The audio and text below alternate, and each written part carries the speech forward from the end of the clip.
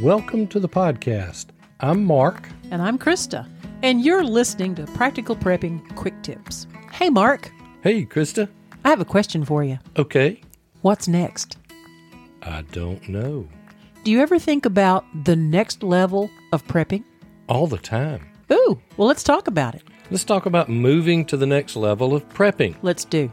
Okay, now our listeners, some are new, some are older, and I'm not talking about age. Oh, you mean they've been with us longer? They've been with us longer. They've been prepping longer. And they have a decent stock of what we normally eat built up. Yeah. Maybe 3 to 6 months. Mm-hmm. It's enough to handle a job loss or layoffs or illness or injury or economic downturns, which we may be facing, or financial crisis. Absolutely. We've stored some water, and we have personal water filters for our get-home bags. And you know how much that means to me. Oh, yes. And we have a plan for auxiliary heating and cooking. So what you're saying is we've got our major categories covered. We've got our major categories covered, and many of our listeners do, if they've been prepping for some time now.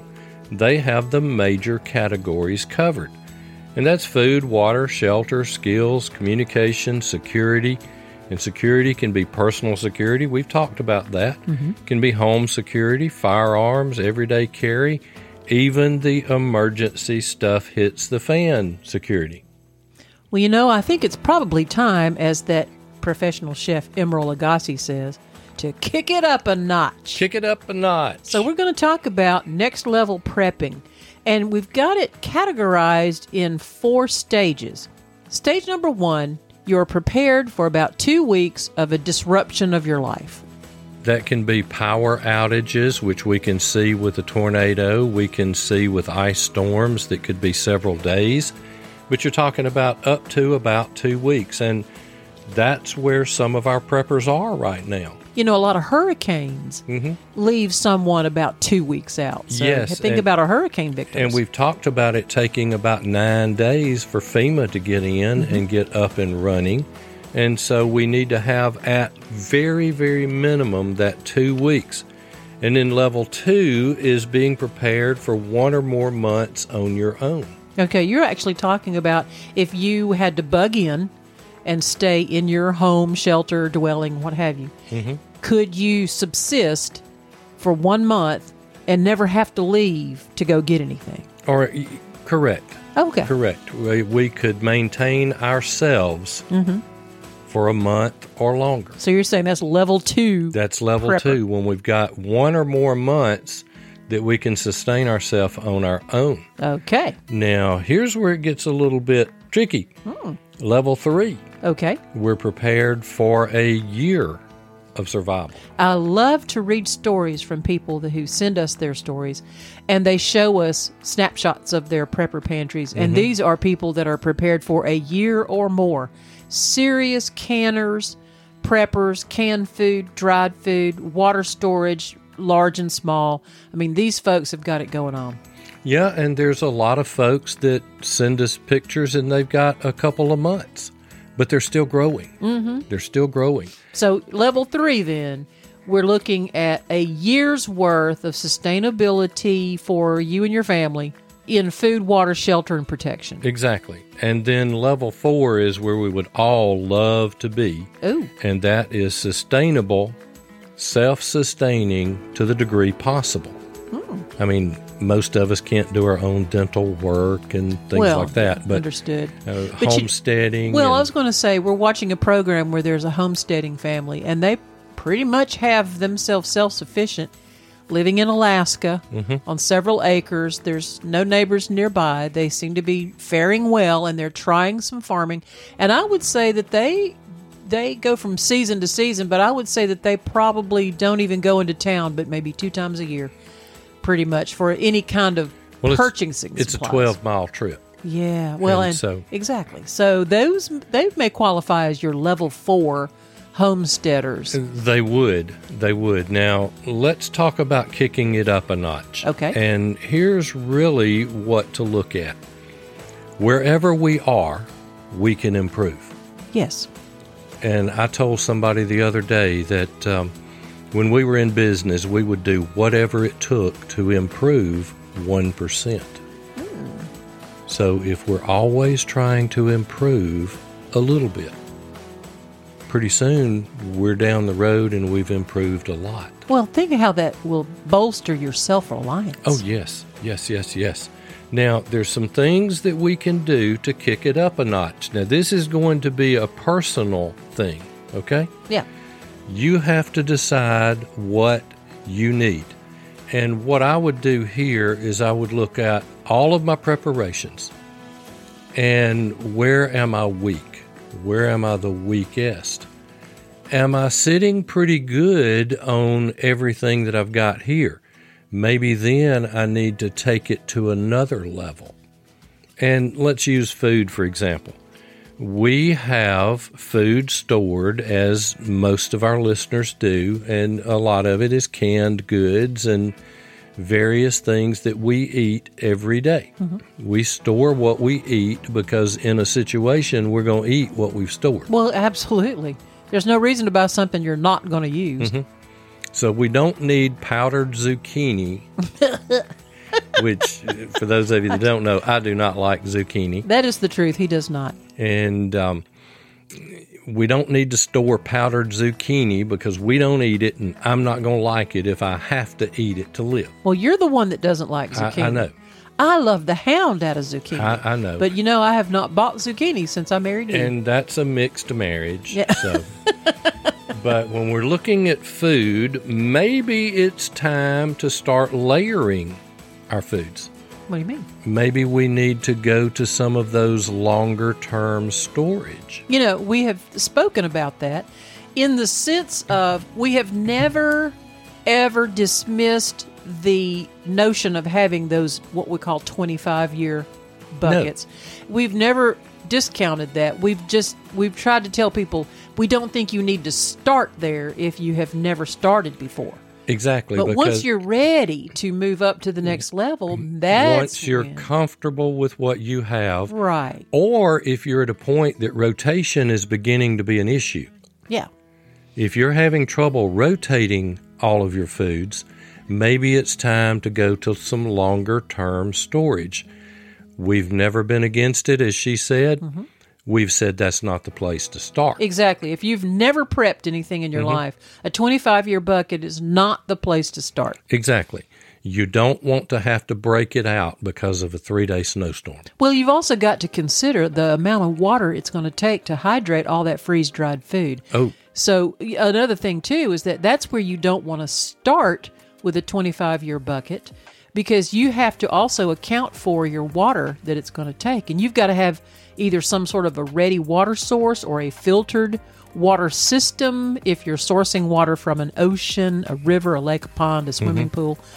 So you've got to be smart with your plan. But yeah, I think what you're saying too is not only can you look into some of those brands, and there are some that are all over the map as far as the brands. Yes, and we don't discount that. In fact, we love them. I mean, having that type of food, and there's some really, really good ones out there.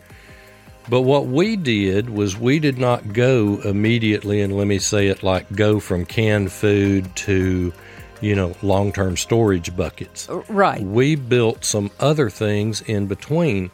And you can build your own food bucket. Yeah, I've actually seen it done. There's some commercially available, what they call 72-hour buckets. I'm talking about go to the grocery store and buy the things to make your own bucket. Sure.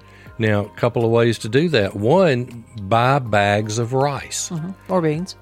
Well, and beans. I was going to say buy bags of rice, and I like the 2-pound bag because they fit in the bottom of the bucket real well. That's true. And you can put 10 pounds of rice in there. You can put 10 pounds of beans in there, and I would mix the types of beans. We're talking dry beans here. Right. And if you buy them in bulk, then you need to put them in Mylar, and you need to put oxygen absorbers in there. Yes. And that will keep it for an extended period of time. Now, it may not be 25 years. No. But, rice will last a long time. Dried beans will last a long time. If you're buying it in individual packets, leave it in the original packaging. Now, what I like to do, is to put the beans and rice inside of like a trash bag. Now, it's leave it in the original and put the original packaging down inside a trash bag inside the bucket and then tie it off and then seal the bucket. I see. Yeah. So a little bit of extra layer of protection. Exactly. That's one way you can do that. The next thing is you can buy long-term food buckets. Right, like we talked about before, that are already prepackaged. Exactly. You can even buy them by breakfast, lunch, entrees, dinner, dessert. I mean, they have them all parsed out. Exactly, and you can buy a bucket that's got some of each. Exactly. I mean, there's all kinds of things there. But if you're looking at food and you're comfortable where your canned goods department is, and in that I include boxed and jarred and whatever, then maybe it's time you take food up a notch. Maybe it's time you take storm shelter up a notch. Right. You know, that's something I think you and I are going to be considering seriously, is some sort of an external tornado shelter. I mean, the storms that are coming through here are pretty strong, and pretty, even if it's not a full-on tornado, we have sudden downbursts and straight-line winds that can be just as damaging as an EF1. They can, and she's serious about that. We are looking at putting in a storm shelter. And, you know, we have a safe closet, so to speak. Yeah. But when you put the two of us and two cats in there, it's crowded. But, you know, it's the safest option we have here right now. So we're looking at upgrading the shelter options. How about a bug-out location? Now, by this, I don't necessarily mean that you have to buy 10 acres in the middle of a forest somewhere. Right. I mean, if that's what you define as bug-out, that's your business. But it can just be, you know, a hotel 50 miles down the road. Well, that, but you might need to actually stage some food someplace. There might be a place, and if you're looking at using the hotel, how about a dry storage, one of the inexpensive mini storages to stage some food and other prepper gear? You talking about a separate freestanding building? Yeah, okay. Like we had in our last town that we stored furniture and stuff in. I thought you meant like your own personal. You're talking about a like a you store it complex. Exactly. Oh, yeah. And they may not be as cheap as they used to be. There are some. They're not as cheap as they used to be, but there are still some that are not that expensive, but they're out away from the downtown areas and the suburb. Yeah, this is where you might even, for the cost of it, you may go in with a family member or a friend, and both of you can share the load of that monthly rental, but that certainly would store off premises in another location. That would be a great place to put some things that are not terribly volatile. I wouldn't use it for any kind of firearm storage or anything like that. Strictly food and water. How about a trailer that you could hook up to and haul your stores with you? That could be a next level prepper. We're just talking about options here. This is something that you just need to decide for yourself. Where can I take my preps up a notch? Now, you mentioned building a tribe. You know, we touched on this in a podcast several weeks back of trying to learn your community or your circle, your group of people that you associate with, and really try to assess in some way what are the weaknesses and strengths of the people that I know, and what could I do in terms of creating what I call a survival community.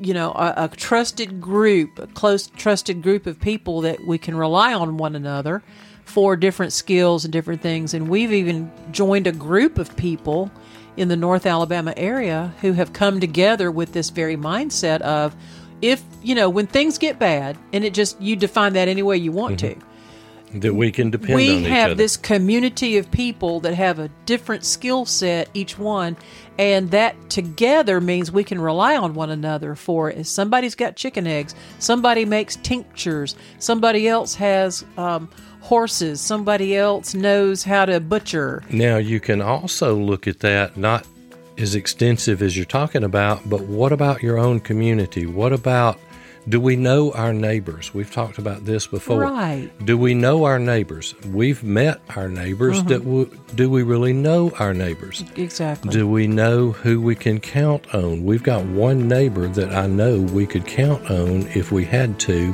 right here locally. And I'm talking within a block range of our house. So maybe it's developing those relationships, and we don't need to walk up to them and say, hey, you want to start a prepper group? No, I'm not talking about invading people's privacy and acting all weird and stuff. I'm just talking about getting to know them and developing relationships.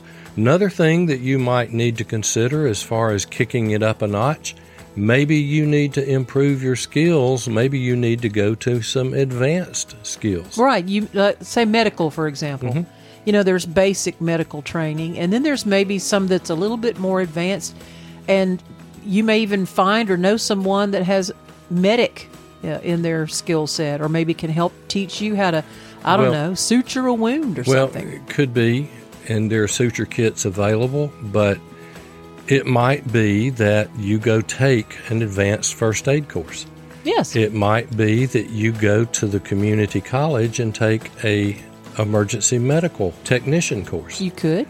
And, that's just in the medical world. It's a pretty well invested 12 weeks, and you will learn a lot of things. And so, as I said before, this is really a personal thing.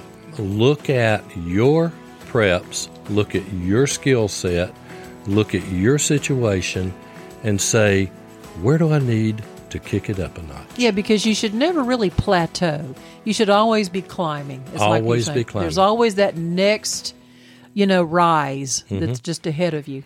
And I know we've run a little bit long today, but we hope you have picked up something here. And as we said, it's personal. But what do you need to do to kick it up a notch? And we'd like to hear from you. And we'll see you next time.